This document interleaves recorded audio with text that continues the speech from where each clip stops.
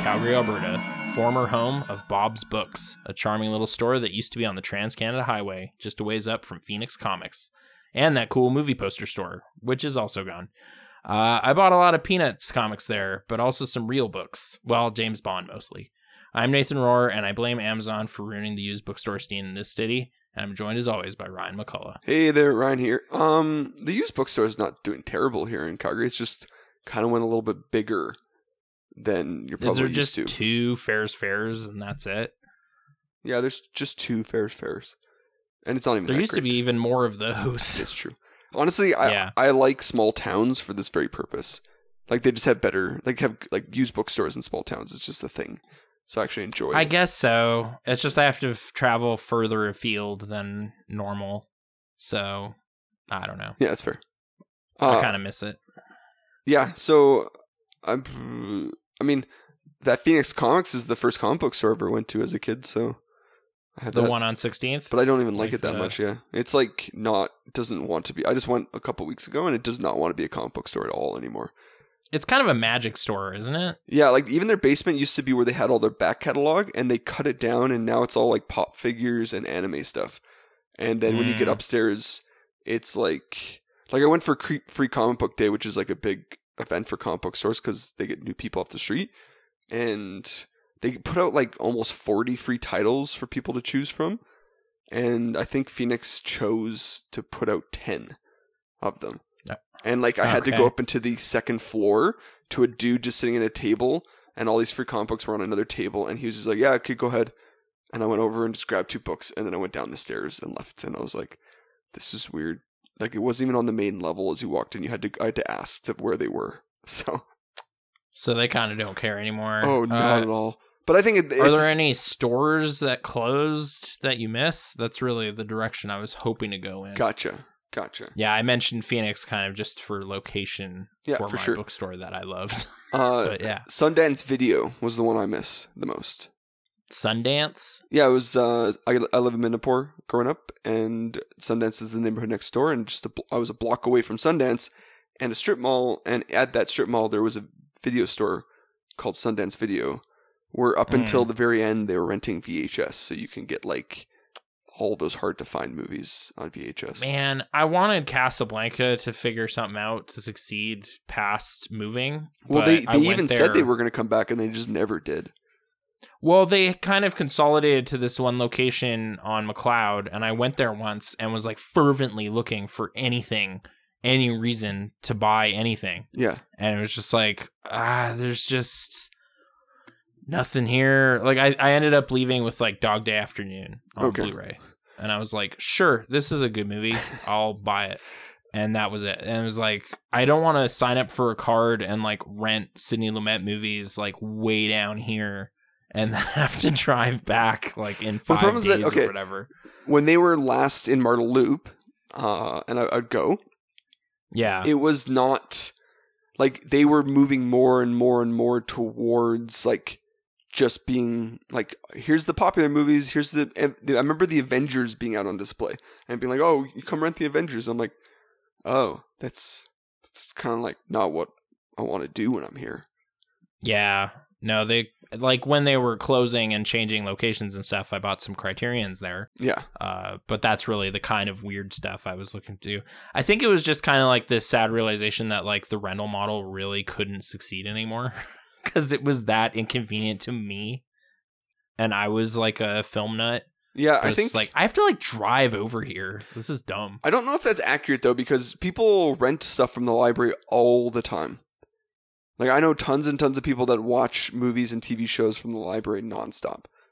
I find I was basically not using my library account forever until I was able to digitally get stuff, and then since they stopped having Hoopla, I've been kind of bummed out. With the library. It's just sign up again. I want to stream this and I can't now.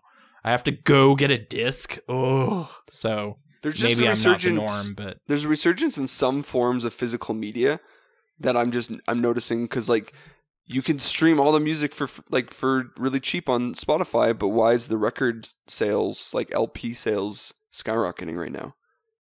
Yeah, I guess so.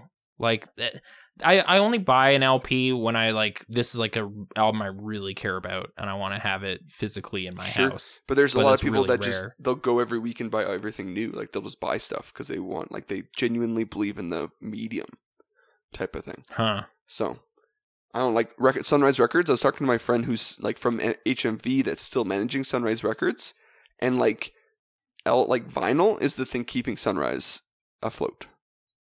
Sure, I guess I could see that. And it's like that's a whole franchise Canada wide. The reason why they went under is because they're still able to compete with everybody is because they have vinyl. Like it wasn't me buying that Shining shirt like 8 months ago or 2 years ago. Oh, I bought Matrix there. That happened. That was the last reason I was there. That would have been full price Matrix too, huh? That's expensive. Yeah, but it came with some exclusive cards. Oh, okay. So you got that like extra okay, all right. Yeah, that's fine. Yeah. That's fine. Great. No, yeah, honestly, I'm just like the stores I miss are like honestly video rental stores, like going and not knowing what I want to watch, because right now it's like, hey, let's just scroll endlessly through all the different apps and things like that, and it's like, but like when you go somewhere, you have like a timeline. Like it's like we can't stand here for 4 hours, but I could sit on the couch and scroll through Netflix and be like, no, and then eventually not watch anything. Whereas like if you go to Blockbuster, you're like literally there, and you're like, well, I'm not leaving without nothing. Like this is what a pointless trip this would have been. So you grab something and you go home and you watch it. I don't know. I have a lot of I guess apathy. it still had a novelty. I guess I need it to be in really close proximity to where I am. Yeah, I don't have that worth it. as a thing. I drive across the city for my local like multiplex. Like I'm like, no, I want like that ideal experience. I'll go out of my way to have that ideal experience. So okay, yeah. So just my neighborhood Blockbuster was like a spirited walk away. Like it was a couple blocks. So that's where I was going. Like as a kid.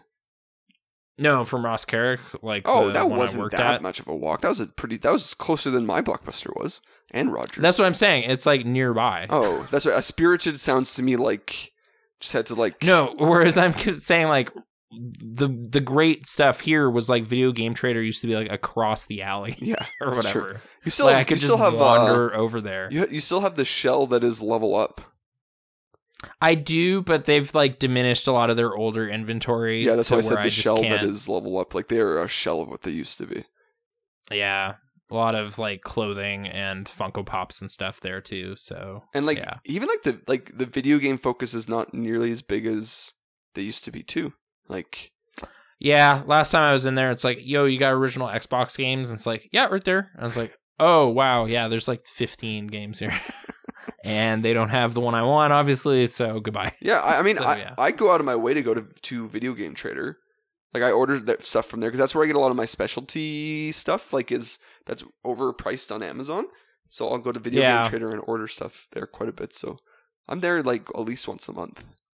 So, I mean, I'm still making those trips out to the specialty stores to make sure that they're... Mm-hmm. And I drive across the city for my comic book store, too.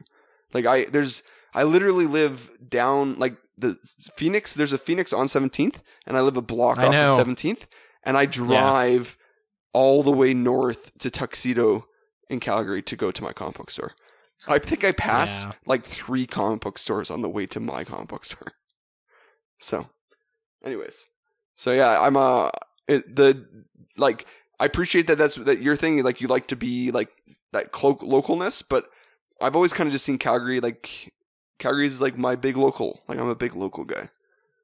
Like I have a big. If you don't umbrella. mind driving, no, I don't. And I like driving, so it actually works out well for me. So, brick anyways, and mortar stores. Pardon? Yeah, brick and mortar. Brick and mortar. I like brick and mortar. I can't tell you. This last week we just ordered our third of something from Amazon and had to send back the first 2 because they came damaged or missing parts. And I was just like, yeah, this is exactly why I love Amazon. And then when you return stuff on Amazon, it is way worse than returning something for like Walmart or something like that. Because I have to have a printer. I have to take it to a sketchy like corner store that says, yeah, just leave the package on the floor. And I'm like, what do you mean leave the package on the floor? It's like, yeah, I'll grab it later. I'm like, but the weird network of like corner stores you'd never go to that are somehow affiliated with Amazon. That was another Pure thing. Later. It's all these Pure Later stops now because Amazon got rid of their Canada Post contract. Ugh, yeah. And so I have a post office right near here and a Shoppers Drug Mart. And the post office did not mind going there. You have to go and check it in. You have to hand it to somebody and they scan it for you. Whereas this guy was literally, I walked in with 2 packages. Both of them are $150 of product each. And he's just like, yeah, just leave them on the ground. I'll get to them in a second. I'm like, just leave them on the ground. He's like, yeah, just leave them on the ground right there. I'll grab them in a second. Like, all right, can you sign something saying you said that so that if someone takes them, but this is it's what on I mean. You? If I have a problem when I go to Walmart, I go back to Walmart and I give it to them. But guess what? It probably shouldn't have been my problem in the first place because I couldn't hold a thing in front of me and look at it and be like, oh, look, this thing's been banged up a bunch of times. I'm not going to buy this one. I'm going to put it back. Mm-hmm. That's not what happens with Amazon. Anyways, griping about Amazon. It is not as convenient as people think. I get grumpy about this stuff because I'm like, I have control when I go to Walmart. I have zero control when I go to Amazon because it's just like some dude could grab whatever they want off the shelf and then somebody can kick it around. I've seen delivery guys deal with packages and it's just like basketball shots, 3-pointers in the back of the truck.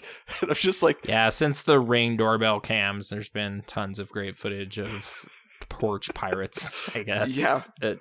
There's one, I saw a video of this where this guy was getting his new PC setup delivered and it was by a UPS driver and it was literally thrown. The lady was carrying it and she threw it onto the porch.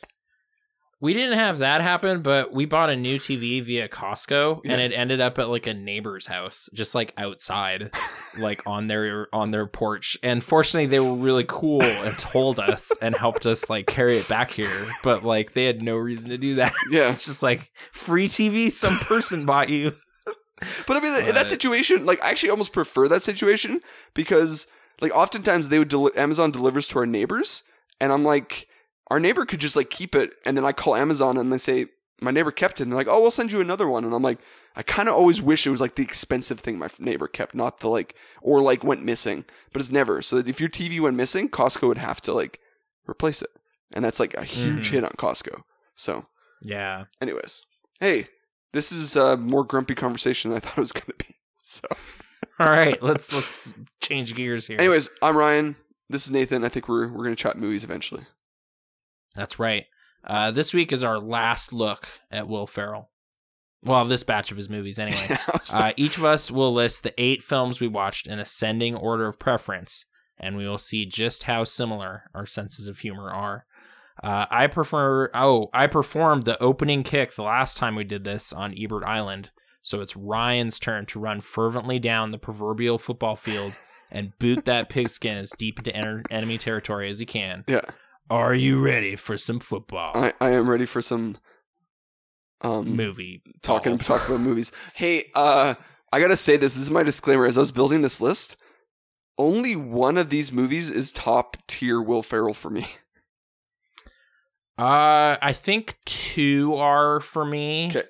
But yeah, I found the middle of this list really squishy. Whereas I think honestly, I like most of these movies, but if somebody was like, hey, give me your top 5, top 6, top 7 Will Ferrell films, one of these would be on that top 6 or 7 list. We didn't really, but I think we intentionally picked this list this way that we didn't want to pick the big ones, sit here and talk about Anchorman. We're always trying to find hidden gems. I don't know that we turned up too many this time. Well, it would have been nice. I mean, in retrospect now, I kind of wish we added an Anchorman 2 or Zoolander 2.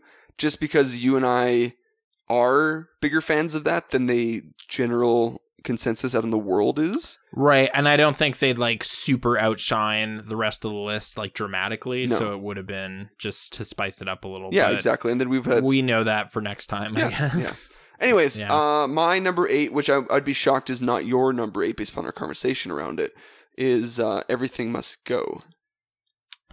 Yeah. That's also where it ended up for me. Yeah. It's a big shrug. I shrugged my shoulders. I think for me, it kind of came down to just I literally had the least fun with it, but it's also not really trying to be a fun movie. Yeah. But I didn't think it then left that spectrum into the drama area very well either. No. So I just, big shrug. I clean my barbecue rather than watch it, like kind of thing.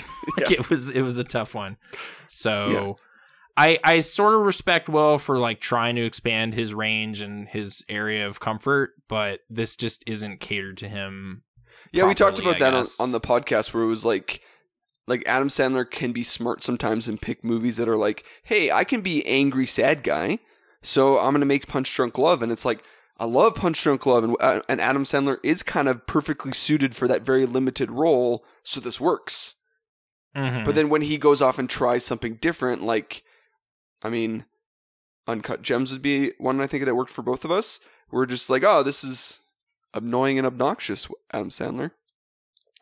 But yeah, like he kind of has his dramatic comfort zone too that he can go to. I just don't know, like other than Stranger Than Fiction, if Will's really zeroed in on that. I don't think he intentionally hasn't because of these things.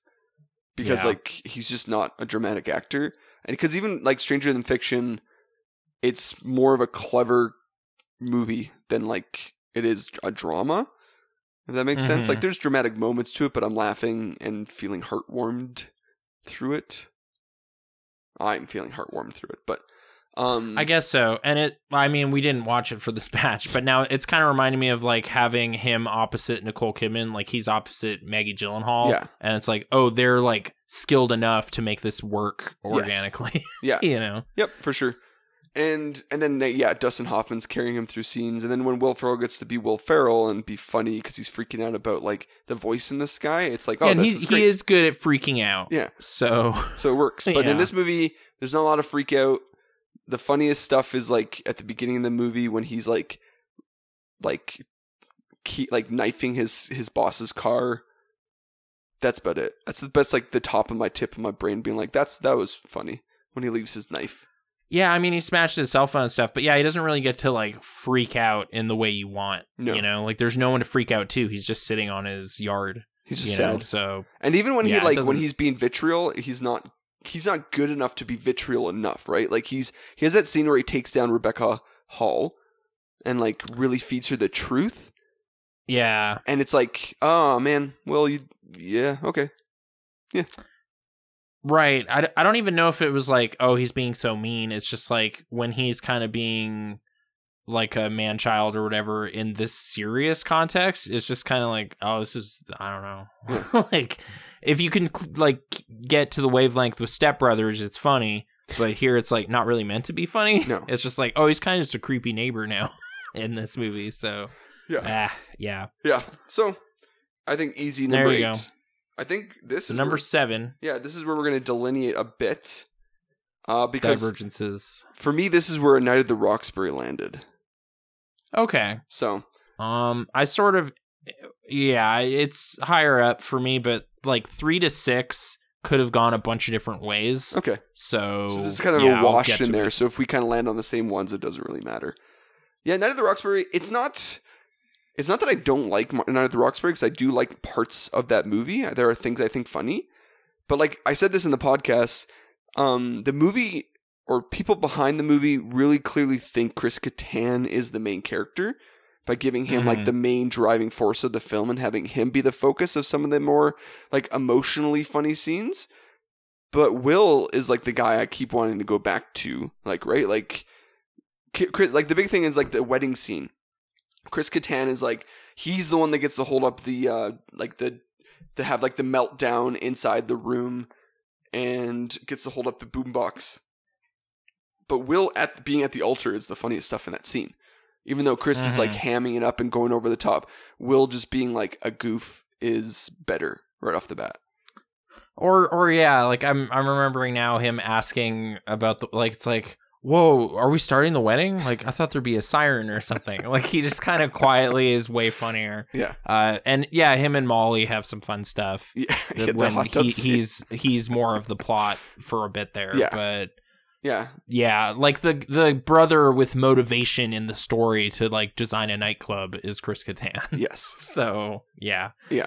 I didn't have much baggage with Chris Kattan though, so that's probably why it didn't like damage this movie much for me. Well, I just don't find him to be I don't know. Like, I don't find him to be that funny. I never really found him to be that much funny on, like, Saturday Night Live is almost a perfect venue for him because it's like stage comedy. Like, he can do prop falls, right? Like, he can do a good prop fall. Like, that guy can fall down like any other, which works on a stage. But is that what I want to see in my movies? Just a dude who falls over? He does fall really hard in that lobby one time. Yeah, that's what I mean. I just think it's okay. So yeah, I think this through those plants. But even like some of the gags feel like it's not Will driving the gag. It feels like it's a Chris Kattan driving the gag. Whereas like I feel like okay, when they're on the beach and they're both wearing Speedos, I'm like, did Chris Kattan not get the memo that he's supposed to look like unattractive physically? Because the funniness is that it's Will wearing a Speedo, and Chris Kattan's just like in fit. that scene, he compliments Will's character and says like, "Oh, dude, you're like so hot, like you're really attractive." And it's just like, I see, because like the scar and the weird curly chest hair, and everything. And just like the little pudginess type of thing. Whereas like Chris Kattan was like, "Oh, I'm gonna be in a Speedo in a movie. I gotta like get ripped," and he got ripped, and it was like that took away the funny of the Speedo though. The Speedo is funny because someone like Will Ferrell's not somebody you kind of want wearing a Speedo, right? So like that's the thing. So I don't know. Yeah, it's fine. Like I have nostalgia because I saw it when I was in junior high and I liked it then, but it's definitely got like depreciating value for me. So that's my number 7. Okay. Yeah. My number 7 is The Campaign. I kind of just didn't. I think it really comes down to just not being in the mood for political absurdity right now. Yeah. It's just that like it's just an area that's like gotten so poisonous in the last decade that I couldn't really get over it for a while. Gotcha. So laugh at it. So it's not even like the movie itself. It's just like the fact that you didn't see the movie in 2012. If I'd seen it 10 years ago, maybe I would have had a better time. But seeing it now, it's just kind of like too much of this isn't over the top enough anymore, and that's sad. That is, it's reminding you a little bit about life, and that makes you sad inside. Yeah, yeah, that's fair. Like there's a bunch of little supporting players that are okay. There's like the campaign ad stuff's probably the stuff I like the most. But overall, yeah, I just kind of was not in a joyful mood with this one, so it's sank a bit. Sure. So yeah. Okay. Yeah, that one sits a little like higher on my list, so I can't really. I know. Yeah, we'll talk about it again later. So it's okay. Okay, so my number 6. This is where Bewitched landed for me. Okay. I honestly, it's just because like I laughed. This is like where we're starting to get into like where I'm laughing more, and I laughed the least at Bewitched than the next group of films. At some point I did have to kind of come up with a rubric to grade these comedies, and it was like big laughs versus not and stuff like that. Yeah. Helped break it down. So I differ on where I landed on this one because I did have a big laugh happen. Okay. But I understand. Well, no, and I did have a few big laughs, but it was the consistency of laughing for this movie because there'd be long gaps where I was just generally enjoying myself because I do like this movie, but I wasn't laughing because Will was either not doing something funny or wasn't there because he wasn't the star of the film type of thing. Like yeah. Yeah. He isn't the star of the film, but I think I still found it just kind of like sunny and pleasant in a way that didn't damage my mood at all. So no, it definitely didn't damage my. It bubbled up a bit for me, but yeah. I'm kind of in a zone now where like actually 1 through 7 are movies I like. It's 8 that I'm struggling with the liking thing. So I'm not like it being at 6th place is kind of arbitrary because I still liked it type of thing. It just. Like ranking stuff. Do you not find ranking stuff to be hard? Usually it breaks down pretty organically, but this got pretty challenging. Like I've been saying, the squishy part of the list, it was just like, I don't know, I could take or leave a bunch of this. Like it has qualities, it has things that bothered me, and how am I going to do it? So yeah, it was a bit more puzzling this time. Okay. Cause yeah, I've always kind of struggled with. Because, like, I honestly could, like, look back in some old lists, and I'm like, oh, man, that's true. But it's, like, it's because potentially I was in a bummed mood that day, or it didn't quite hit the way it normally does. Like, all these things are so relative sometimes, like, that I'm like... Yeah, the subjectivity of when we're seeing it and how we're seeing it. And like the most recent, like I think there was one batch where I watched a movie, I had to watch it a second time, like Scream 2, and I think it didn't land as high because I just watched it. So I was like, well, based upon this viewing, or there's been times where like I know I love a movie, but I didn't quite, like I wasn't in the mood watching it, so I put it higher because I know I like it more. You know what I mean? Okay. So it's a lot of relativity. So Bewitched is not a movie I dislike at all. I've kind of always like trumpeted like that I had a good time watching it. It has, on the quotients of what I find funny, it has a lower number because it's a little softer Will Ferrell, like who's going for easy Nancy Meyer gags rather than, sorry, not Nancy Meyer, Nora Ephron but gags. Yes, yeah. So okay, number 6 for me is a bit of like a very specific Grouch case. It's The Other Guys I put down here. Because I don't like Mark Wahlberg, but the movie does, and I couldn't forgive it. It just was kind of a crime against comedy that they committed here. And there's the big super laugh that we had in the theater, but like knowing it now kind of took it away this time. I didn't find it as gut busting as it was that first time because it's not a surprise anymore. Sure. So I also sort of singled this movie out of the 3 to 6 as being like it had the biggest budget and like the highest concept and the most stars, and it still missed a lot for me. Like there was a lot of gags it commits to that I just didn't think were that funny. Okay. With kind of the running stuff with Eva Mendes or the Rob Riggle duo and stuff. Like there's just things it's investing in that are just like, this didn't play when I first saw this gag, and now it's like no longer, like as it recurs, it's not getting better. Michael Keaton was a standout though, in a better way this time because I'm not grouchy about the TLC like ignorance. So every time we would talk about this movie in real life, because you and I generally disagree about this film, Michael Keaton was always such a big sticking like TLC jokes, but I was like, I think you missed. Oh, he's a great actor, but why are they giving him this dumb joke? And I was just like, because I think that's the joke. Like that was the joke. The fact that Will was telling you it was a TLC quote, and you're like, what? Like, not everybody would even get the reference. They would just hear Will Ferrell say, why do you keep quoting TLC? That's the funny thing. I think, yeah, it felt like this thing that happened to me where I had no idea Ace's Base was a thing. And all of my coworkers at Rogers were like, what is wrong with you? How did you miss Ace's Base? Listen to this. Didn't you hear this? And I was like, wait, you didn't know I was the in a Christian school. I had no idea what this was. No one cared about it anywhere near me. So this is weird. So I felt like that movie was like, no, TLC was gigantic. Everyone knows these references. And it was like, no, I don't really. So yeah, other than don't go making phony calls, didn't know what was going on. Yeah, because your reference to TLC is Weird Al Yankovic. Weird Al has to put it on my music radar. And if it missed him, it probably wasn't that big a deal. So I don't know.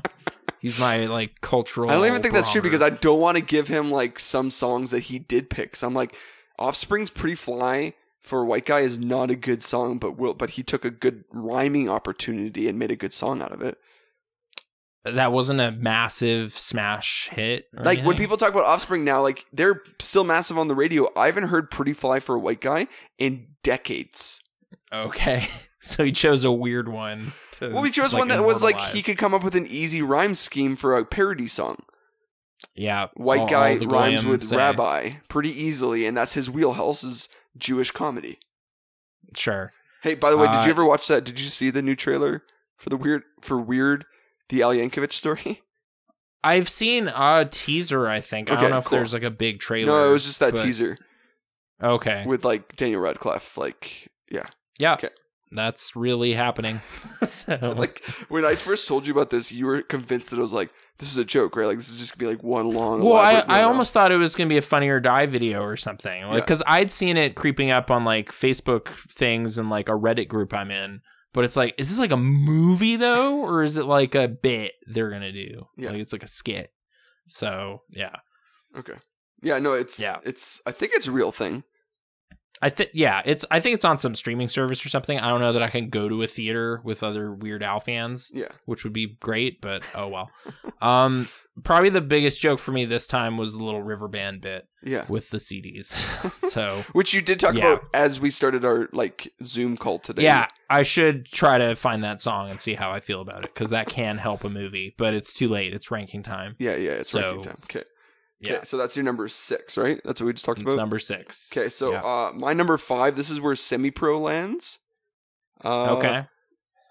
This movie kind of like slowly inches up a list of things I like. I remember first seeing it and being pretty grouchy about it in 2008. I think we saw it. You weren't feeling it right away? No. I was very grouchy about the again, still the Monarch storyline. I just like do not care about like Woody Harrelson. And I like Woody Harrelson. I hate sitting here and being like, man, Woody Harrelson. Man, the worst thing about this movie is when Woody Harrelson shows up. It is like, actually, but I like Woody. My least favorite thing about this movie is when Woody Harrelson shows up. And it's because, like, for many reasons, many layers, Woody's a funny guy and they don't really utilize his funny at all. They make him kind of the wet blanket of the movie, which you need for plot reasons if they're going to succeed as a team.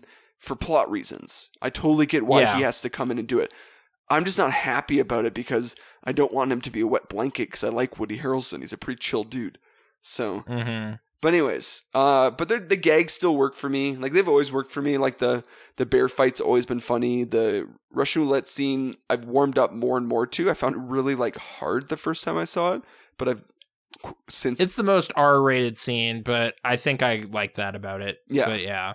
So, and then the little side characters and how many great little cameos there are throughout, like Dick Pepperton and stuff like that. So, yeah, I like Semi-Pro. It's Pepperfield, but yes, I know who you're talking about. Yeah, but yeah, I like it. It's fun. I think it's also taken a notch down because of like the Golden State Warriors stuff that we alluded to in the podcast and an Instagram account. Because I was just they're somehow the team that's like embraced that movie the most, which, man, I have, because I like the movie, so, but I don't like that team, so yeah, it's tough. Yeah, it's stuff that you would think that like someone like Jackie Moon's for all Hoops fans. Thing. This is what I don't get about this, because the story of Semi-Pro is the exact opposite story of the Golden State Warriors, because the Golden State Warriors were actually in Oakland, which is like the less rich suburb of San Francisco. And they were like, the moment they started to get successful and like build a franchise with like success, they managed to make an arena deal away from Oakland and moving it into the more rich and more popular San Francisco. And they moved across the bay, which is considered to be like that's like not cool. And that's the exact opposite of the Flint Tropics storyline. Yeah, you betrayed your home city and fans, whereas, the Tropics stayed true to Flint. They didn't go to Detroit or anything. No. So, yeah. It's not the Detroit Tropics. So, anyways, I think they need to watch that movie again and really take a hard look in the mirror. Klay Thompson. So savage. Anyways. Okay. Number 5 is where I put A Night at the Roxbury. I think my biggest problem with this movie is it gets really aimless at a point. I wish it had more of a story, because it was like, it was running pretty good on just gags for a while there. I was enjoying like Dan Hedaya owns this store, and like Will Ferrell is really concerned about the stockroom, and like these little things were creeping in that were making me chuckle. But as I reached like the 50-minute mark or something, it's like, what is even happening? What is this about? Like we're not really following up on like the meeting with the guy who's going to build their club or anything. It's just kind of left hanging for a while until like the last 5 minutes. There's that cop that pulled them over. She doesn't appear again until the last like 2 minutes. Like it's just very sloppily constructed, but it's a Saturday Night Live movie. Yes. It's a skit stretched out to like 80 minutes. And didn't we talk about how it's like they made the credits slower so that it has a running time? It's really slow credits.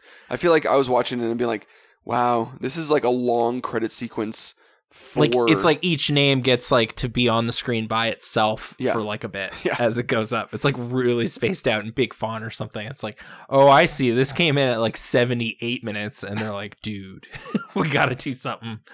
We got to at least get that 80-minute mark. We can't Dumbo this. So, but I still think it's good-hearted or something. It's like pretty fun and light, and that was okay. And it's sort of, the earliest we went in his career, and it was neat to kind of look back at what's already working. Like his weird like ambulance bit was probably my funniest Ferrell moment, of just him coming up with something really weird and silly to do. Yep. Like when he's mimicking an ambulance to like as a pickup line or something. That kind of like pickup lines past the point where you need them anymore. It's okay ideas. Oh no, that was a pretty funny skit scene. Is great. It's a pretty funny scene where they're both still trying to pick up their dates while they have them in their beds, type of thing. Like, is pretty funny because it just shows you that like they have no idea what they're doing. Like they've only ever made it that far, so like they're lost now. So they're just going back to their material. Now they're out of game. So it still has some charming things to it, but it's just a little too like cavalier about its story and structure to like really be a classic or anything. It's just light, dumb Saturday Night Live stuff. So it was okay. Number 5. Okay. My number 4 is this is where the other guys landed for me. So not that far off from your 6th spot. This is my least favorite Adam McKay, Will Ferrell collaboration. I wonder if there's too much of a turnaround between Step Brothers and this one, because they did bring on a third writer, like Chris Henchy came on to write instead of Will Ferrell and things like that. And I just wonder if they didn't quite, like they had a half-baked idea of something they wanted to do. Then they mixed in like Adam McKay's desire to have more commentary. And then they never really like figured out the jokes though in advance. They were just hoping that they would make it work. Like there's this famous story from Beverly Hills Cop 3. John Landis directed, and he got the script and he was like, "Oh, the script's terrible, but I saw the script for Beverly Hills Cop and it was terrible too, and Eddie made it funny. So like we'll just show up and Eddie will make this funny. Like it's fine." He was not worried about making Beverly Hills Cop 3. But then Eddie showed up and he was so like hell-bent on not being funny anymore. Like he wanted to be more serious or taken seriously. So he just played the material straight, and we have by far the worst Beverly Hills Cop movie. Like it's painful to watch. So there's a part of me that wonders if like these two guys went in with the idea of like, we'll make it funny on set, but their collaborators weren't as funny. Like when you show up on set and it's like, hey, like John C. Reilly and Will Ferrell are on set together, like funny stuff's going to happen because they're both funny guys. Whereas like Will Ferrell's on with a novice first time ever in a comedy, Mark Wahlberg. Not to say that he got better, but that's like hard to do improv. Like Mark doesn't really take me as an improv acting type of a guy because and that's probably like a lot plays of to the script. So like it felt like there's a lot of things that landed weak, or like it was like, you ever seen those line-oramas on like Judd Apatow DVDs where it was like right, where there's just like tons of alternate gags, like the same dude is talking, but it's like bit. Like Paul Rudd is just saying 12 different Jonah things. Hill, all those guys, and they're typically in a scene with another funny person, and that like eggs each other on. I guarantee you, like, this movie felt like it was like the first time out was most of the time the gigs they went with, and it was Will being like, "Well, I got to nail it the first time," and Mark being like, "Somebody feed me a line and I'll say it," type of thing. And I was like, that's not a... Maybe some of Will's end of stuff. Like, I don't know if the tuna battle with the lion is like entirely how it was scripted, or if he embellished it or something. Yeah, but I feel like that's... room for him here and there. But I still feel like that's something he came up with on his own, and he showed up on set that day with that type of embellishment. But sure. But not having somebody else that kind of be like, hey, try this, or what if you went this way, next to him, that can like egg on his comedy to make it better, type of thing. Yeah. Because I guarantee you, there's a part of me that feels like that dinner scene in Talladega Nights was just like John C. Reilly and Will Ferrell just finding comedy gold by like when he goes like specifically into the prayer and he says, "Dear baby Jesus, dear newly born, pure white snow, white skin, like soft like hair, like yeah. he just goes in, like I'm like really milking a bit. Like I feel like they do that with the Lord's Prayer and Campaign. Like that's probably found a little bit. Yes, and that's a Jason Sudeikis and him thing too, right? So it's like, so I just feel like he needs like if he's going to be in a movie on his own, that's fine, but Mark Wahlberg is supposed to carry half the weight, and Mark can he crumbles under the pressure of comedy. Obviously, the world disagrees with us because Mark went on to star in 4 more, I think even more than that, comedy films. And there's the Ted movies, and then Daddy's Home, right? And this movie was I think one of their highest grossing ones, right? Other guys, yeah. So clearly we're in the minority, but I watched really this movie, budgeted high too, but yeah. But I watched this movie and I don't find it nearly as funny as this is my least favorite of theirs, by far. Mm-hmm. So yeah, I just it's a big shoulder shrug to me. There are really funny gags in it. Like I said, we kind of said in the episode, I think they sat down being we should have the guys die near the beginning and then have the movie go from there. And it's oh, okay, that kind of feels like you planned out those first 15 minutes and then kind of said, let's figure it out as we go after. A little bit. It has some noble ideas in it. There's stuff worthy of riffing on or pointing out or whatever, but it seems kind of it can't get to that stuff as comfortably as they would learn to do later. It just, I don't know. It doesn't all add up the way I wanted. Yeah, yeah. And I think Mark has to be a part of that because there's some things that he says, his peacock line, he says multiple times, and it's only funny when Will Ferrell points out to him that peacocks can't fly. That's when it becomes funny. And I'm okay, so Will is actually the funniest person in this movie, and he's carrying it all. Oh, no. Mark just being actually angry at people just doesn't register on the funny scale to me at all. Yeah. It's just, I don't know. Yeah, that might be baggage I have with, him as a dude or whatever. Yeah. It's just well, you are a bully, though, so this just is second nature to you, sure. Just to be really demeaning and terrible. So, yeah, it's true. I don't know. It's very, very true. Yeah. Anyway, so this one lands there. I don't, by no means do I dislike it. It's just when I want to watch an Adam McKay movie with Will Ferrell, it's I'd have to be, I would have just had to have recently watched all 4 of the other ones for me to be I guess I'll have to watch this one again type of thing, you know? Yeah. Yeah. Fair enough. Yeah. I mean, I put it even lower, so I guess I agree. Number 4 for me is where I put Kicking and Screaming. Okay. It was kind of defaulting higher for a while, but I was just what is happening? There's not much wrong with it, I think is how it got away for a while on the list. Other than maybe Robert Duvall, who we talked about extensively. Yeah. I have issues with his casting. But it mostly works. It's a kids comedy. There's Mike Ditka is a nice surprise. Yeah. I forgot about him and was wow, he's actually pretty game for bouncing stuff around with Will Ferrell. Yeah. Which is good. And then the coffee subplot still mostly works for me. And it also feels a little thin, kind of in that Night at the Roxbury way, but they fill it a little more organically here. It's we got to get to feature length. All the team goes camping or something. Yeah. Sure. That'll fill a couple minutes. We'll do another coffee bit or something. Yeah. They get it there, but they're gonna play in the big game and all the stuff that's supposed to happen happens. Yeah. But it mostly functions pretty well. So yeah, that's how it got just off the podium. Just off the podium for you. Place. It's fascinating because I just put together what your top 3 are, and I'm kind of baffled. This is gonna be a fun conversation. Kicking and Screaming. We should have called this the Will Ferrell sports list type of thing, right? Because we tried going for some of his sportsy stuff. Yeah, other than Talladega, which we debated whether that's even a sport. Yeah, we're from Canada, so yeah, we're very confused about that being a sport. Actually, we're from Western Canada. Toronto loves and Montreal loves their F1. Their NASCAR. F1. Oh, okay.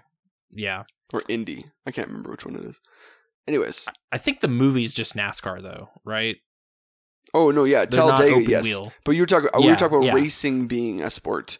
And Canada likes their F1 or Indy, whichever one it is.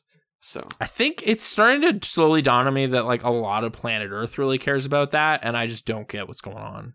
I'm hearing names like Verstappen and Lewis something Hamilton, maybe. Well, I don't no, know who it's these people are. it's even beyond that. Like, it's like, oh, I was able to afford a nice car. The film Rush. I'm an athlete. The film Rush is like a zeitgeist of culture that I'm like, no. I really hated that movie. I know you did it. I did too. But I'm just like, but people love that movie, and I'm like wondering, is this just like people remember this happening and it was important to culture at the time or something? Like, because it's loved. It's so loved. Oh no, it's like a top 250 movie on IMDb, and I like lower my score every year to try to get it off of there, and it's not working. But what I mean is so therefore I'm like sitting there being like, wait, what makes this movie loved? Is it the movie or is it the story that people remember? Like, you know what I mean? Like it's just like I like Chris Hemsworth too, but like he can't make this work by himself. Like it's not. Anyway, and he's not even that good at it. He's just playing his typical self, which is like a brawny, smart, dumb person. So yeah. Anyways, so racing, is that a sport? That's a good question. Email us at ryan@okavita.ca. Okay. Okay, so you're number 4. That was your number 4, right? 4 was Soccer Time, yeah. Soccer Time. Okay. The Italians. Now that we're in podium, my number 3, so we do have I still think my prediction is right that our number 1 is going to be the same, but I might be wrong, but I still think it. My number 3 is The Campaign.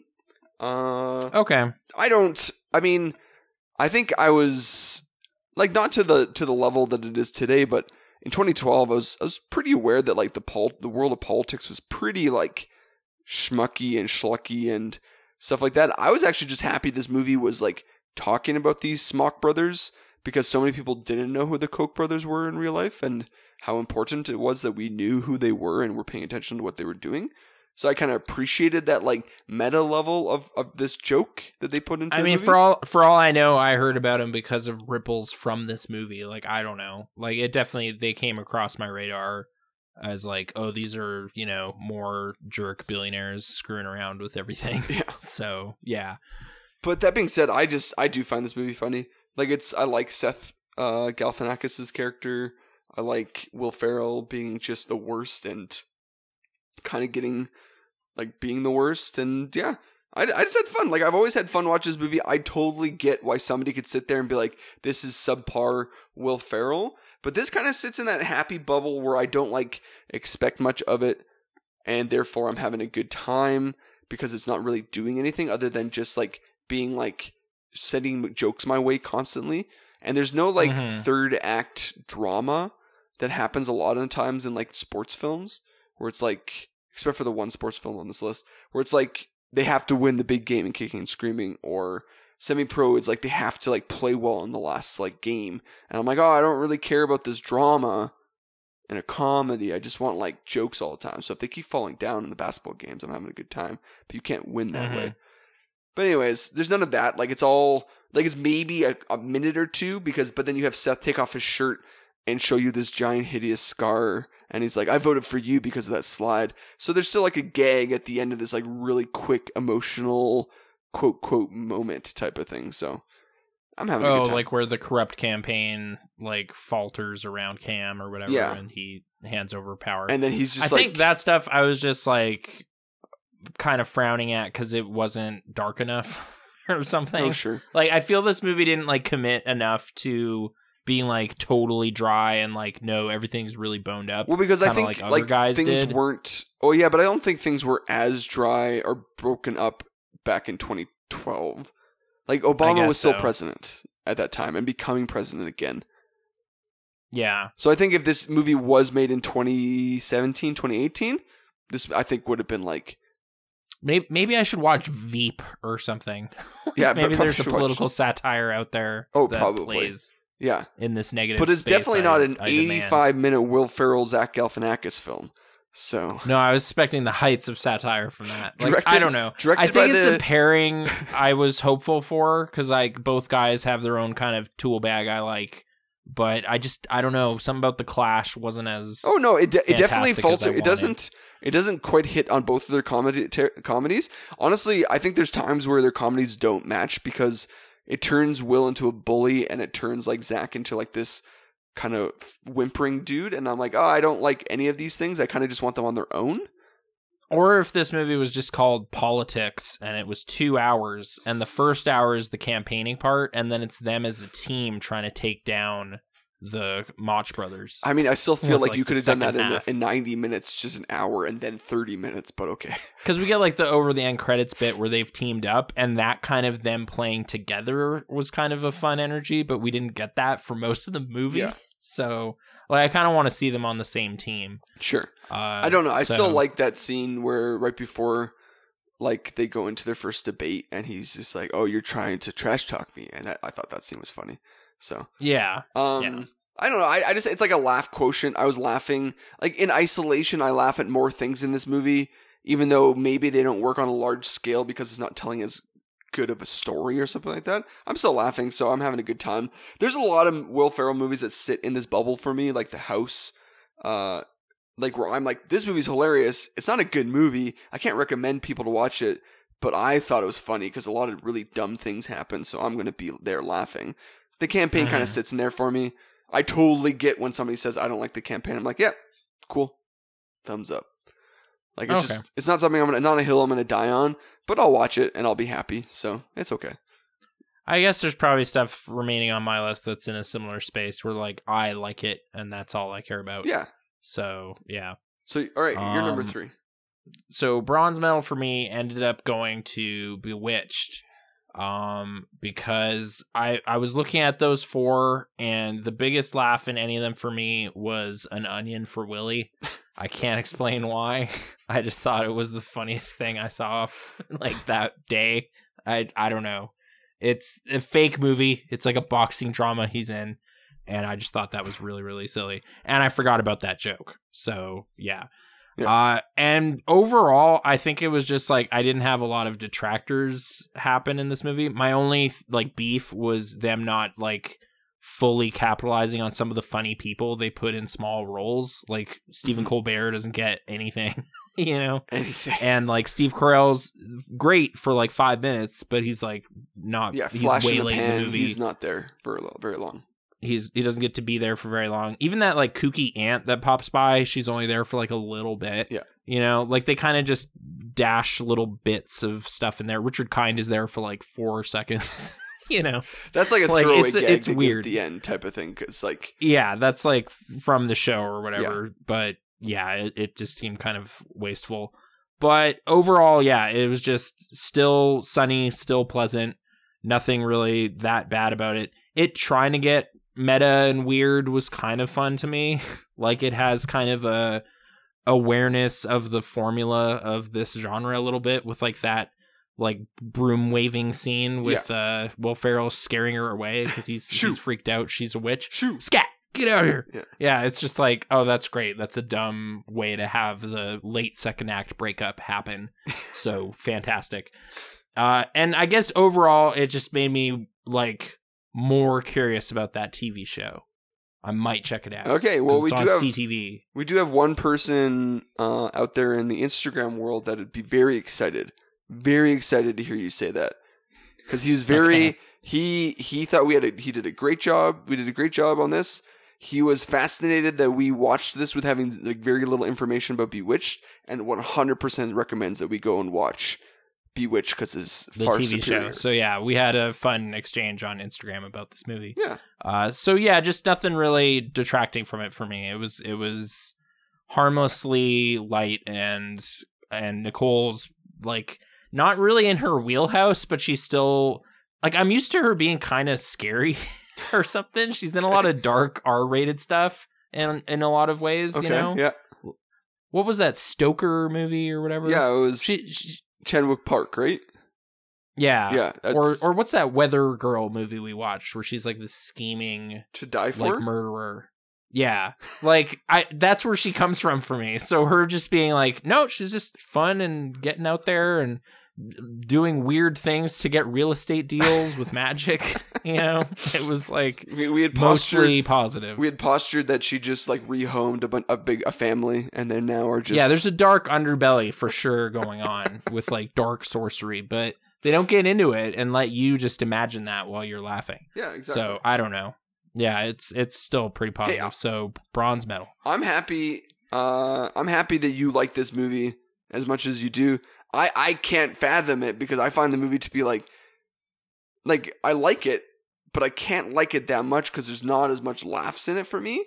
But I'm like, I'm happy. I'm genuinely happy that there is someone out there that's like, yeah, Bewitched. And I'm like, all right. It's just upbeat. I don't know. It's got a G-Shucks quality that I find funny. Do you remember when it first came out and how like hated it was? Like vitriol hated? Kind of, but I saw it back then too and had like a fine time. Yeah. So it was always a little mystifying. That's like, oh no, everybody thought this was bad. It's like, all right, I don't know. Okay. Like, seemed okay to me. Great. I remember at the time, the joke I think I really liked was when he's talking to that dog or whatever, or he's like, like he's on set and he's been cursed or something, so he's saying his lines all weird. Yeah, and the crew and everybody is mystified, but I don't know. I think they give enough for Will to do here, and it's sort of a conventional rom-com, and it's weird to see him there in that kind of weird. field, especially being paired with Nicole Kidman. Like we talked about this. Like I was like, I don't know. This is and how smitten she is. It's just like, oh, he's just so sweaty and great. But it's kind of like it kind of works in story because she's so used to like warlocks being like gorgeous and handsome and getting whatever they want, and he's just like an actual human. Just a mess. Yeah. And that's great. So I don't know. I couldn't help but like, as I was going through the four that I was really pitting against each other, it was just like, Bewitched isn't coming up a lot as like a negative thing. So I have to give it a little bit more of a bump type of thing. Yeah. So you're going to go out and watch more Nora Ephron films now? I don't think I disliked. Maybe that could happen too. Have you seen? My favorite of hers is You've Got Mail. Have you seen You've Got Mail? It's been a long time, but I did. Okay. Quite a while ago. I quite like You've Got Mail. It's like it's like silly and cheesy, but I wonder how that plays now as like an internet time capsule. Oh, it's so weird. It's like a Dear Diary. Online dating was like but it wasn't even like they just like idea. They randomly messaged each other because of AOL was weird because it was kind of like a messenger service, but there's email. But it's Isn't that also about like little bookstores versus being done big under corpo? by a big like giant. Yeah, it's 100% what it's about. And Steve Zahn's there. Oh, great! Yeah. I like Steve Zahn. I think Greg Kinnear's there too, though. But honestly, I'm not joking. I can't. Who could say if he's in it? Yeah, he might have been. I'm genuinely telling you, I've seen that movie within the last year, and I can't remember if he's in it. And I'm not joking because I know this is a joke that I do, but I'm sitting here being like, where he's so unmemorable. I think like because Meg Ryan has a boyfriend McDermott quality that is like not great, and she doesn't love him, but she's with him, and I'm pretty sure it's Greg Kinnear, but I can't. You can't quote me on it. Like I wouldn't. If you twisted my arm, I would be like, I don't know. Actually, maybe not. So you brought him up, so like it seems likely that you saw him. That's probably. But I feel happened. like if there's a hole, it's either a dude I don't know or it's Greg Kinnear. Like a dude that I don't know the name of, or it's Greg Kinnear. Like that's the hole. Anyways, okay. I didn't mean for that to happen. That was genuinely a mistake. I think Greg Kinnear's in that movie, but who's to say? Can I get my number 2? Yeah, Silver Medal time. Silver Medal. So this is where Kicking and Screaming lands for me. Okay. I don't mind. I like kids' sports movies. I grew up and I have a great fondness for like Big Green and Little Giants and Rookie of the Year and Little Big League. All those like Angels in the Outfield. Like Ashley and I we're planning a trip eventually to go to California, and I'm like, I have to go see the Angels because I have to stand out into the Angels and I have to wrap my arms up and down. Do they do the thing? I hope so. Do that? I really, like Shohei Ohtani goes up and everyone does that for no reason. I really want that to happen, but I don't think so because it's not even on Disney Oh, Plus. sorry for audio listeners, which is everyone. We're waving our arms like angels. Whoa! Time out. They should have seen that movie so they get the reference. So they obviously knew what arm gesture we were doing. Here's the thing. They probably didn't see the movie because this movie, though it's a Disney movie starring Joseph Gordon-Levitt, Matthew McConaughey, Danny Glover, and Tony Danza, is not even on... And Christopher Walken. I forgot the main one. No, Lloyd. Christopher Lloyd, sorry. Not As even Al. on... He's not even on Disney Plus. That's kind of messed up. It's kind of messed up. I've been wanting to watch it for years, and it's not on Disney Plus. I watched this movie way too many times. I did too, Like, but I kind of liked it because it was like, I think probably that catcher hypothesizes that it was the chili dogs before the game that allowed him to hit that ball. Nathan, how much did you watch this movie because you're like a good Christian boy and you're like, yeah, angels are real? I don't know. I don't think it was that. I like dumb sports movies in general. I do and too. I like Christopher Lloyd, so it really worked out. Yeah, I do too, and I agree on both of those fronts, but there's also part of me... That said, I never saw Angels in the End Zone. Yeah, I never saw that one. I did watch that one because that was like a Wonderful World of Disney movie. Like it was like a Sunday night Disney movie that came out. Mm-hmm. So I did see that one. And it's not good. So that's okay. But anyways, so yeah, Kicking and Screaming kind of sits in this bubble of like kids movies that I think are funny because you got Will Ferrell there. He goes through the whole gamut of like some really funny gags. You kind of mentioned a bunch of them, like the coffee stuff is hilarious.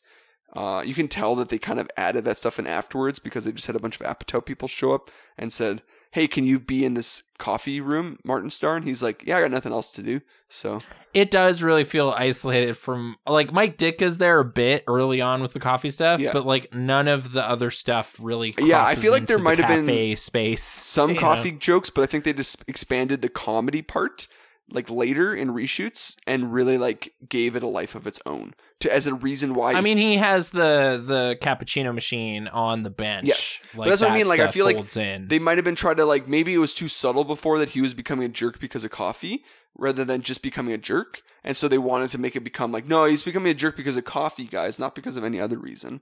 Is my theory. I was thinking about going cafe the other day and was wondering if you can't, like, I know the whole bit is like, it's obviously a really normal thing, but can you really just get half calf of everything? Or is it like, I think only regular coffee? No, I think you can get half calf with everything because why wouldn't you be able to? It's just, they just do a half a shot of espresso and half a shot of like decaffeinated espresso. So it'd just be all in one shot still. But that decaf espresso, is that a thing? Oh yeah, definitely. Because have you ever been to Luke's? Luke's drugstore? Yeah. Yes. So they have like they're really well known for their super milk soft serve. Okay. And it's really great. You should get their super milk soft serve. They also go through monthly flavors, but one of their regular things is they do an affogato, which is an espresso shot over top of their vanilla soft serve. Okay. And it's delicious because it's like essentially like you're eating like coffee ice cream but soft serve, and it gets all hot and warm and cold, and it's great. I love it. Anyways, I often go there in the evening though, where I'm like, I can't have an espresso shot at 8 o'clock at night because I'm never going to sleep again, and so I get a decaf espresso shot, and it's not a problem at all. Okay, so it's a real thing. I guess so. I just was assuming it's like a genre of regular coffee only because who wants decaf? But, lots of people. I know lots of people, even at work, that are big coffee drinkers that only drink decaf because caffeine just is not good for you. That's the big thing. Yeah, and some people just make you pretty anxious. And some people curling up with the gigantic Americano is fun. Yeah. At first, and then an hour later, you're worried about everything. That's what I mean. So I feel like, and there's some people that just like the taste of coffee. They want to enjoy coffee and not have the stress that you're talking about. So, anyways, the kids are funny. Mike Ditka's funny. You kind of mentioned them all. I didn't find Robert Duvall as a detractor. No, you enjoyed his Pele bullying and stuff like that. I thought there were some pretty funny things in there that he did. So I generally like this movie. I kind of come from a place where I first saw it. I did not like it at all the first time I saw it, but I saw it with the wrong person who didn't like it. And then I saw it with friends who did like it, and we all laughed. And it was like, oh, this movie is funny. So, yeah. I think we saw it as a family when my sister was starting Pee Wee Soccer. So it just kind of landed right in a, like, oh, yeah, this is relatable. Yeah. Like, it was fine. Yeah. So, yeah. Cool. Anyways, that's my number 2. What's your number 2? All right. Silver medal for me goes to one of our sports films here. It's got a character in it that is pretty fun. Will Ferrell plays him. It's Chaz Michaels. Oh, wow. Blades of Glory is number 2 on Nathan's list. This is fascinating. There's a lot of great comic talent in this movie. I enjoy that the antagonists are Polar and Arnett. It's a fun pairing. Yeah. Craig T. Nelson, I guess, could be our wet blanket type character that we've alluded to. But he keeps it together, keeps it on the ground in a fun way. We talked about this in the podcast. He could be mnemonics of this movie. He is the plot motivating but there's something about Craig T. Nelson and how he delivers the stuff that, like, it's just enjoyable. Like, I don't know. Yeah. Yeah. It still has a detractor for me, though. I don't know how Swartzen, like, got this in his email or whatever, like, why he was able to show up for this one, because he's really bringing it down a little bit for me. Yeah, I know. Okay. And I mentioned both of these things in the episode. Like, there's him being there, being this creepy stalker guy, kind of kills the vibe a bit. And then I know it's, like, poorly filmed and, like, over the top and crazy looking, but something about a horrible beheading just isn't that funny to me. So I'm a little weird. I don't think death's hilarious. But it's like, it's in, like, the worst CG and also the dumbest move you could ever have. Like, this is not a thing that ever happens. That's why it's so ludicrous. I think I have too much, like, latent anxiety about skate blades in general. Okay. Like, cutting people. Okay. Like, for me, there's two cutting people jokes in this movie. One of them I think is really funny, and one of them is like, oh, and it, like, totally throws off the laughs, and that's the beheading one. When he's like, I am here now at the skating stadium, and I'm coming down to skate in the not Olympics, and he, like, zip lines through the crowd, and there's just these horrible blade sounds as he's, like, stepping on people. That's funny. That is like, I enjoyed that funny. Then he lands, and he just, like, he looks terrible, so he just ducks out of frame and just stands ducks out, below the boards and stands up and looks like, you know, Flash Gordon or whatever. Yeah, there's a lot of good stuff going on, and mostly this movie works really well for me. I have another movie that I liked a little bit more, so we'll get to that. Well, so, I mean, good segue. My number one is Blades of Glory. And it's the one I was alluding to at the beginning where I said, like, one of these movies is, like, one of my go-to Will Ferrell films, and it's this one. Mm-hmm. Like, there's many things from this. Like, I mean, I don't even remember that Black Eyed Peas song coming out, My Humps. It was like a catchy song. I didn't like it, but, like, Will Ferrell talking about it and how provocative it is, and it gets the people going is good stuff. Like, it's really good stuff that I'm like, guys, this is fascinating. Yeah. So, what else is there? No, him, like, I like Chaz a lot. His kind of, like, being egotistical and, like, this rock star of skating is really fun. Like, him at the hearing, defending his actions. He's sex on ice. That's what it is. Sex on ice, or, like, he is figure skating. Boom! And then, like, whatever, just to... He's really fun. I think, if anything's, like, detracting the tiniest bit, like, they kind of lose Fichtner in the mix. There's no comeuppance for him. Yeah. And, I know you, like, I think I liked the Heater side a little more, but he's not, like, hitting the same highs, I guess, really, as Will does. Will gets all the setups to go over the top, and I don't think Heater really goes over the top. No, and I think Heater, but I think it's a good mashup where it's, like, they give Heater more of, like, the emotional plot, and it allows Will this, like, freedom to just be, like, a wild card always. Like, the whole movie, he gets to do whatever he wants because none of the choices he makes matters to the plot, other than he eventually just has to trust, like, become a good partner. That's it. Sure, yeah. So. And then, Heater's still getting to interact with, like, Jenna Fischer and, like, what's their name? Whatever. That family of skaters. Yeah. In his stuff. So it's Von Waldenbergs. Yeah, the Von Waldenbergs. I don't know. There's so many things I love about it. Like, I'm just imagining, you know, the scene where Will's just on the phone all night long talking to him, and he's like, "We can be Batman, Robin. I'll be Robin." I just remember seeing this scene in the movie theater, and just, like, there's a body length shot of Will Ferrell on his side, and just being like, guys, that's funny because look right there. That's like a giant crotch, just, like, right there, bulging out through his underwear and his, like, bare legs. A gag I didn't bring up, it's a little PG-13, a little, but the way Jenna Fischer plays the line, like, "Oh, I have to go now. I have to get my jugs waxed," was really funny to me. Like, her siblings are, like, trying to get her to say, like, hot, sexy stuff for this date, and she just deadpans this line, and it's just, like, not her character at all. But, like, and Chaz is equally coaching Heater to say over-the-top things he would never say. It's just a fun little bit that we didn't talk about. Chaz is so turned on by the stuff she's saying, too, and it's so funny.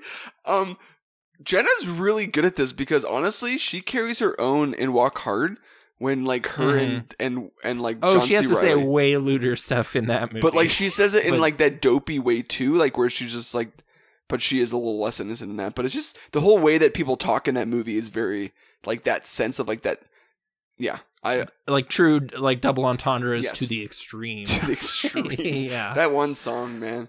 That one song. Yeah. I don't know. I just really like Blades of Glory. Like, there's so many levels of which I enjoy about it. Like, I don't care about because I don't care too much about John Hader. I don't care about William Fichtner getting his comeuppance. I don't like Nick Swartzen, but he's not a detractor for me because he's barely in it.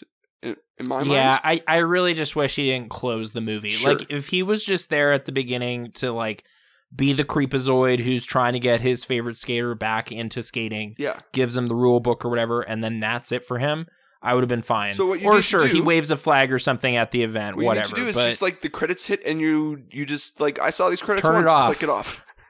Just remember, there's no other bit in the end credits. Yeah.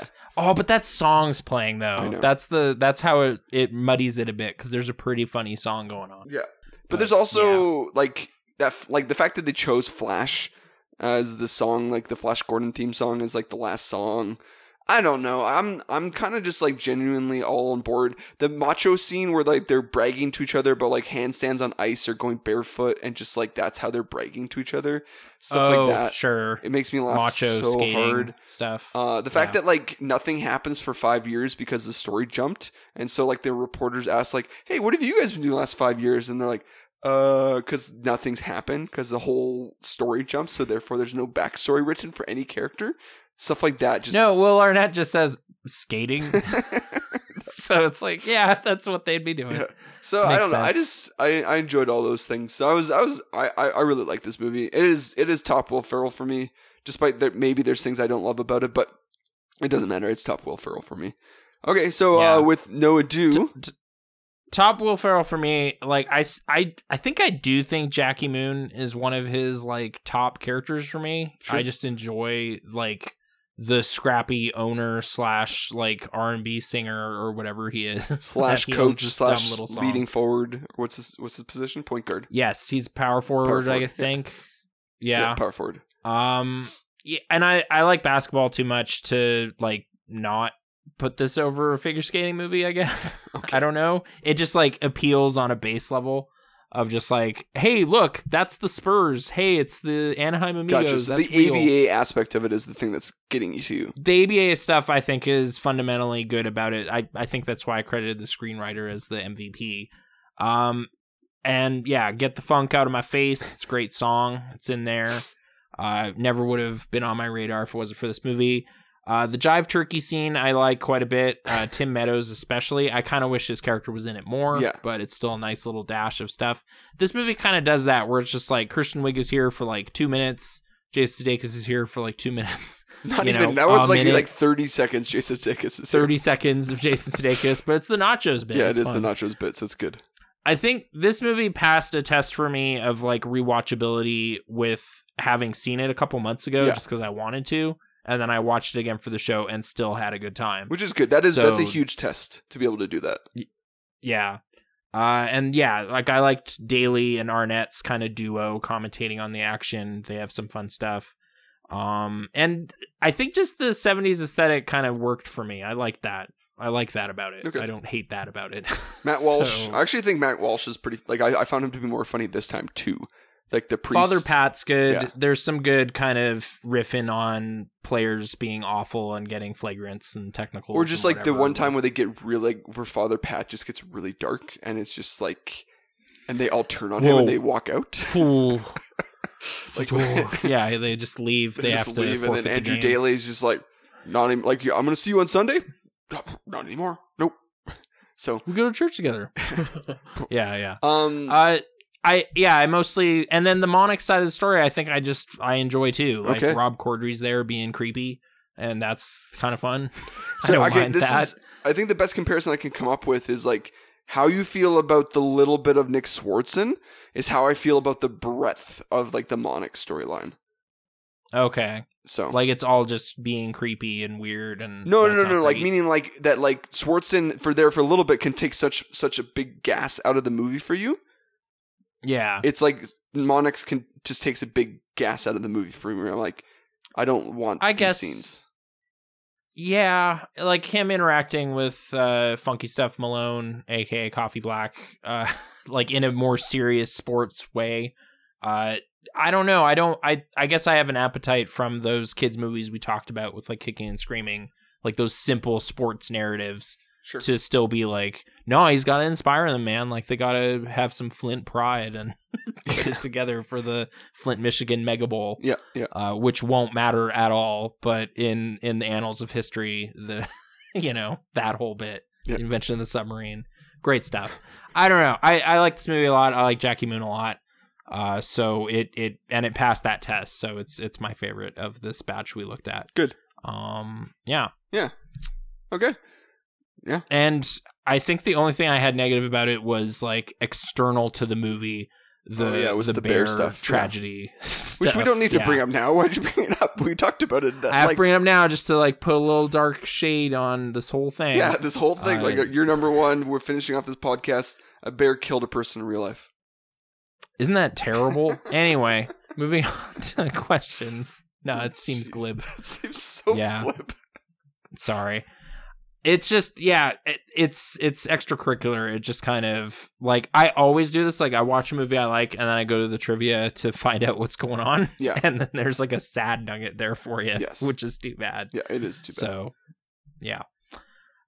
There's no MVPs. It's Will Ferrell. He was the MVP of our Will Ferrell batch. This was one of those batches we talked about as we went along where it was like, man, it sucked. Like, maybe, you talked about this, like, how we should maybe consider not...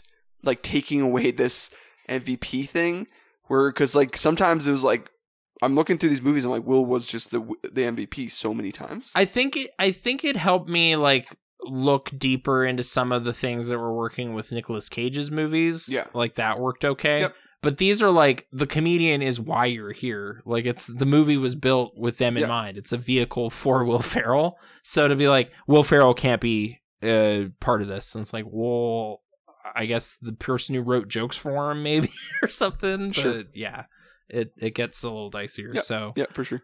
In the future, if we look at a comic actor again, we might waive that rule because it kind of. Well, it might be something where we have to like what we do is if we do make like the comedic actor the MVP, we just say like our favorite joke from the movie type of thing, or like our favorite. Sure. And just reminisce. I kind of think the only one where it probably wouldn't have been Will was Everything Must Go. Yes. Had like more seasoned actors in that realm, but like beside him, so they shone a little better. Yep. But yeah, other than that, Will Ferrell. Yes, it was his batch. Question time. Yeah. So we're both Lonely Island fans. Yeah. So how do we feel about their new movie, Chip and Dale Rescue Rangers? Which they again, like, is it like I know, Kiva directed it and Andy Samberg stars in it. Yeah. But like, how much did Yorma have to do with this movie? Other than he's the voice of Batman, which was funny. Yeah, it is funny. Batman versus E.T. is little cameos, really. He's not in it extensively. Yeah, because they didn't Batman and E.T. And neither of them like did Akiva. I think was part of writing it, but I don't think anybody else was a part of writing it. I think it has a different credited writer entirely, but I still have to imagine their spin came to a lot of stuff because it struck me as funny in a particular way. But so I mean, so I just don't spoilers. I guess there's a lot of gags in here that are pretty out there. Yes, one specifically. Yes, I like both of those guys. I like Andy Samberg quite a bit, and I like his voice especially. Mm-hmm. So I liked Chip and Dale. I'm not going to say elated things that people are saying. I had vibes of Who Framed Roger Rabbit, but I think Who Framed Roger Rabbit is a better movie. But I think this is the type of cameo. Like, we live in a world right now where we have a lot of cameo culture going on in movies and people looking forward to cameos. And I was like, this is kind of like the Who Framed Roger Rabbit version of things, where it's like it serves the world building rather than actually just being like, oh look, kind of like Looney, like Space Jam 2. Kind of was just like a oh look situation. Oh yeah, I guess that has the kind of look, but it's not really hidden in the margins. They're a little more like, look who we got, and it's like, yeah, but that's it's what I Warner mean. Like, Brothers. whereas this one is when they get somebody, it's for a purpose sometimes, right? Like, or when it crossed licensing lines beyond like the Disney characters you kind of expect to see. That was the stuff that was like, oh wow, I can't believe they did that deal to get this character to appear for this gag. Yeah, exactly. Or even little stuff like the Looney Tunes, like Frozen Dinners or whatever. It's just like, weird. But there's like no Mickey Mouse in it too, which I thought was kind of nice. That it was just like they actually did open up, because even there was one shot, and you might have been alluding to this one, where it was like DreamWorks and Disney both on screen, like characters from both DreamWorks and Disney, because it was the Seth Rogen as the Viking meeting Seth Rogen as the Pumbaa meeting the praying mantis and Bob from the DreamWorks films. Yeah, from like Monsters and Aliens or whatever versus Aliens. Monsters versus Aliens and Kung Fu Panda. Yeah. That you kind of touched on a minor thing I felt like was a great idea, and I wish it got fleshed out even more, was the Uncanny Valley idea with like Seth Rogen's character. Yeah. It's just like you see a little glimpse of some other like characters acting weird and like walking into a fire hydrant or something. But I kind of wanted that whole neighborhood to have this like weird vibe, but they don't really get to do that. No, you're right. Like, cause it's just like, it's kind of a throwaway gag, that kind of like, cause it's Uncanny Valley, which is kind of like, that's just where they are, is in the valley, but it's Uncanny Valley. I think they had to cover too much ground because like they were not guaranteed a sequel. I think there's a chance of there being a sequel now, so you could get more of these things later on. But like, further explore some concepts, but yeah, just because I feel like when you're like, the way I kind of see this movie is like one giant ode to animation, because like our two main characters are literally just purely animated, but in very different styles, and even right off the bat, I appreciated that quite a bit. No, like the CGI surgery thing really threw me. I was like, wait, it's been decades, so now they look like this? And it's like, no, Dale had a procedure, and they go into that a little bit. Yeah, exactly. It's like, okay, that's pretty good. Yeah, or even just like the whole shtick of like rip off, like the whole stick of like rip off cartoon characters being part of this like bootlegging scheme behind it all. I kind of couldn't believe a Disney thing does that joke about like, Flounder got kidnapped and then his nose looks terrible and now he's in this. Now he's in like or spaghetti the little dogs. Girl who looks like a fish under the sea, and it's like, oh, this is Little Mermaid, but it's like, no, it's not Little Mermaid. We can't call it Little Mermaid.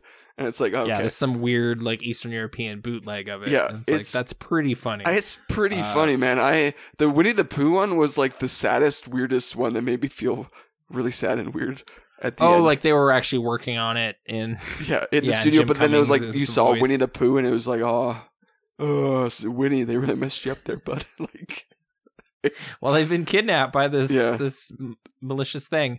I think we were like enjoying, like, I think Sora's hair was one of the stolen things. Like there's dumb little jokes for stuff.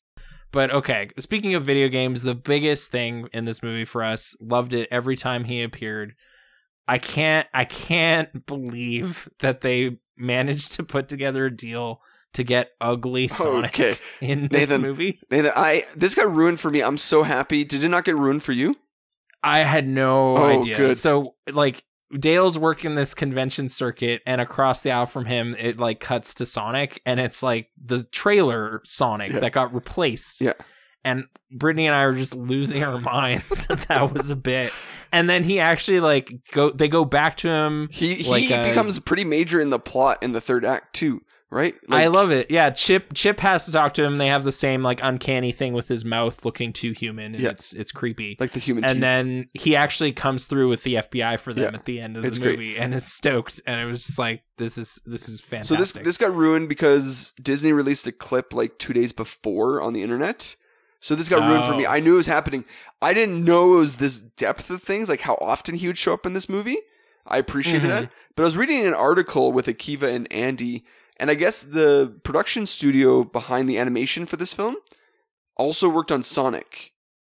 So they just had that character model? That's the thing. That was how the deal worked.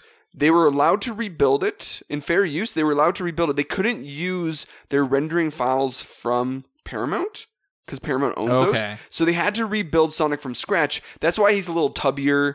He kind of looks a little like Gringy, but he clearly looks he's a little bit taller. Yeah. Where he looks kind of like but he still very much has that look of being ugly Sonic. But they were like, we have to incorporate this because it is like a moment in history. Now we're like, there was such a huge internet reaction to a piece of animation that they're like, why does he look like that? You got to change it. And then they're like, all right, have you ever gone back and watched that trailer? And do that. It is baffling why anybody ever thought that was a good idea. I still marvel at the choice of song too. It's pretty weird, but yeah, it's like Gangster's Paradise. Yes. And it's that Sonic running around. I hear a rumor that Ben Schwartz was busy, but I want to believe that they were just like, no, we want Tim Robinson to play this guy. Because the guy who plays Ugly Sonic is very clearly just has a better, that's just a bum. That's not a successful human being voice, type of thing. Okay. So, yeah, we kind of checked the credits after. It's like, did Ben do that voice? That's crazy. Yeah, it was Tim Robinson. No, he didn't. Yeah. Yeah. Have you ever seen, he has a Netflix show. Anyways, it's I'll look it up. It's really funny. It's like a skit comedy show. He does a bunch of little segments, and it's You Should Leave Now with Tim Robinson is what it's called. I think You Better Leave or whatever. Yeah, I've seen You ads Should Leave for Now, it. I think. Anyways, it's really funny. He's a really funny guy. So I was happy to see him. But I'm so you liked it is what you're saying. Oh yeah, it kind of had that kind of fun, light cop mystery thing of a Zootopia. Yeah. Or like the Roger Rabbit thing, which they lean into really early with just I'm doing the Roger Rabbit with Roger Rabbit. Whoa! It's oh great, anything can happen. Yeah. In this space or whatever, and I do love that kind of mentality of the Roger Rabbit thing of these cartoons are just working actors trying to make it. They're just exclusive ones Mickey's exclusive to Disney and Bugs is exclusive to Warner Brothers. That's just how it works, right? But yeah, that to kick that open into this no, they could run into each other and hang out or whatever, the dueling ducks or whatever in that movie. So I think the only thing that was this isn't perfectly syncing with who I am as a person is I never really cared about that show. I watched Tailspin and DuckTales way more. Yeah. No, I didn't care about Rescue Rangers as well. I was mine was DuckTales and Darkwing Duck were my two big ones. Tailspin I didn't love either. I didn't love Tailspin. Gummy Bears was the one I liked in the 80s. The Adventures of the Gummy Bears. Okay. Anyways, but I still remember I had memories of the show, so I was on board with the concept of the idea too. Yeah, that kind of era of Disney Saturday morning stuff I definitely interacted with. Yeah. So this is from that kind of milieu, and I don't dislike those characters. No. It was just kind of some of its specific nostalgic callback stuff was yeah, I know there was an NES game. I've heard it's good. I didn't play it. I'm sure there were Pogs, but I don't know. That kind of thing. But yeah. So something to comment on this movie versus another thing, because I was thinking about while I was watching this movie, I was thinking about Space Jam 2. How Warner Brothers, when you watch Space Jam 2, they kind of they fill it up with their own IP. It's very clearly an advertisement for hey, look at all the things we own. Whereas this movie, it was no, it was we don't own all of these things. We just all of these people came together for the love of appreciation of animation in general, kind of stuff. And so we'll have competing characters, competing concepts, competing companies. DreamWorks and Pixar and Disney are Pixar Disney are big competing companies. Shrek famously won the first best animated feature movie away from Monsters Inc., which is blasphemy in my mind. But they've been at each other, and the fact that they DreamWorks contributed characters that they own to a Disney movie is that's a huge thing. That's in my mind as big as and that's where the Roger Rabbit comparison comes from. It's just as Bugs showing up in a Disney movie type of thing. So yeah, I guess it's the new generation of that, kind of turning a corner on it or shaking hands in a cool way. Yeah, so exactly. In a more in a less legalistic way. Because did you ever read about that Who Framed Roger Rabbit stuff? Oh, where it's Bugs and Mickey have to have identical screen time, frame time. Identical. Right? Yeah. Yeah. Like no one can be on screen for a single frame longer. Or than you the get other like they both character. have to come on at the exact same time. They can't introduce each other at different times. Like, yeah. It was nuts. Anyways, and it's a fun little bit, but yeah, it's a little weird, like the wrangling behind it. But I guess that had like the incredible power of like Steven Spielberg making sure that can happen. Yeah. I don't think I like knew this could pull this off or whatever when I sat down to watch it. No, honestly, because so there was a lot of surprises. The Ugly Sonic, like I didn't even. So I assumed I was going to get into a movie with full of Disney references, like kind of like the Wreck-It Ralph Breaks the Internet thing, where it's like tons of Disney references in this movie. Yeah, like there was an ad I saw at some point that was like, okay, Flounder's going to be in it and Peter Pan's going to be in it and stuff. That's cool. Yeah. But I didn't know how out of that realm they would get. No, because even all the ads... I think they still used Peter Pan in a really fun way. Did. But all the ads were like, oh, look, there's... like I was like excited about seeing Scrooge McDuck playing in his pot of gold type of thing. Like that was the stuff I was getting excited for.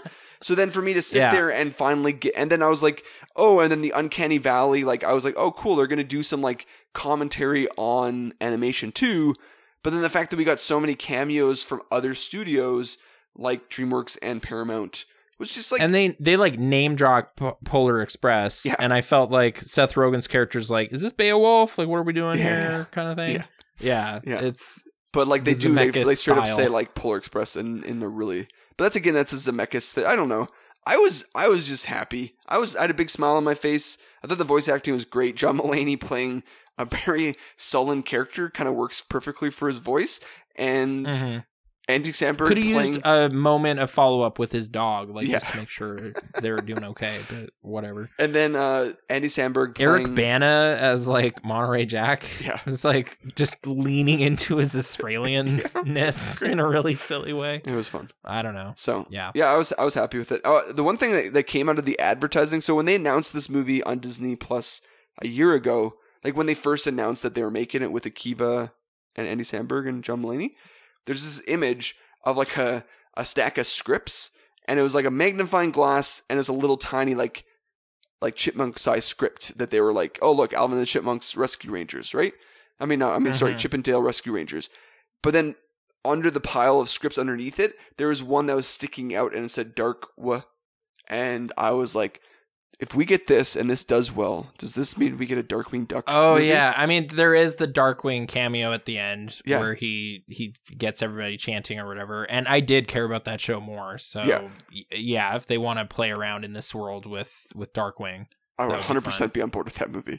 So like make the franchise more like that era of Saturday morning shows 100%. In the movie world. No, like they have to know that there's a generation of kids that are now like money paying people that would be like... This is what I found confounding about when I was at Disneyland, like most recently. Yeah. I was like, where's my dumb stuff that I can buy pins and stuff for? Like, I don't care about this old stuff or this super new stuff. I want that like 1986 to 1994. Yeah. But I think that's where they're maximized marketing. Honestly, I think this movie did so well for Disney Plus that I think they're a little regretting not putting it in theaters. Okay. Because I think it would have done well in theaters because it was so critically lauded. Like critics, like all of critics are our age being like, oh, this is perfect. Like we grew up with these cartoons and then they nailed it. And I was like, like I think we'll see a resurgence of, like we were talking about Top Gun, how we'll get more legacy sequels because Top Gun Maverick did so well. I think we're going to get more legacy reboots or updates with this Chip and Dale Great stuff. Mouse Detective 2. No, I don't know. But yeah. And it did That's start what I'm with holding out for. That DuckTales new show that people did watch and like people my age were watching it. So, anyways. But yeah, hey, I'm so happy you liked it. Like I loved it. I thought I just had a good time, so I was happy. Yeah, no, I was pretty happy with it. We should, I guess, sort of to the later part of that era I just mentioned, the 1990s. Yeah. We should probably tee up what we're doing next time round. Oh, for sure. It's next batch time. Well, I actually have this is actually kind of perfect because I was looking up a definition for high concept the other day. And so what we're doing for our next batch of movies is high concept action films with a focus on 90s movies.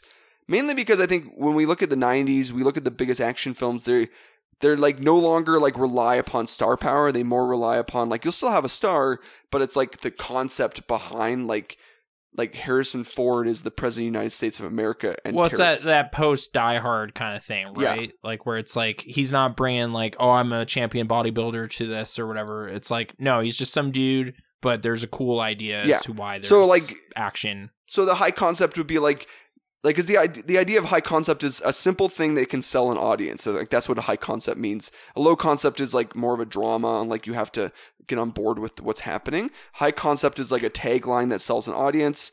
So it's like Harrison Ford is the president, and Air Force One gets taken over by terrorists. It's like one line of dialogue can explain the entire plot of the movie, and you're on board or not. And so sure. That's essentially what we're going to be looking at. Yeah, and it's a little more complicated than just like they kidnapped his daughter or there's revenge. Exactly. You know? That's almost like all more 80s, 90s, like 80s Arnold or Stallone movies was there's like revenge or kidnapping a friend. It's like key something to those plots. Yeah, and some of those are fun, but we want to get a little more. Yeah, we want to go to like Stallone is a mountain climber and terrorists land on his mountain. Yes. That's exactly what we want to look at. That's exactly what we look at. So, anyways, which is a good segue because that's what we're kicking off this batch with next week. That's right. Is Cliffhanger is 1993's Cliffhanger starring Sylvester Stallone and John Lithgow. John Lithgow as Eric Quaylen. Quaylen. Get ready for that. Yeah. He might be from England, but it's hard to know. It's just he's just like, how do you play smarmy? Well, you have a smarmy British accent.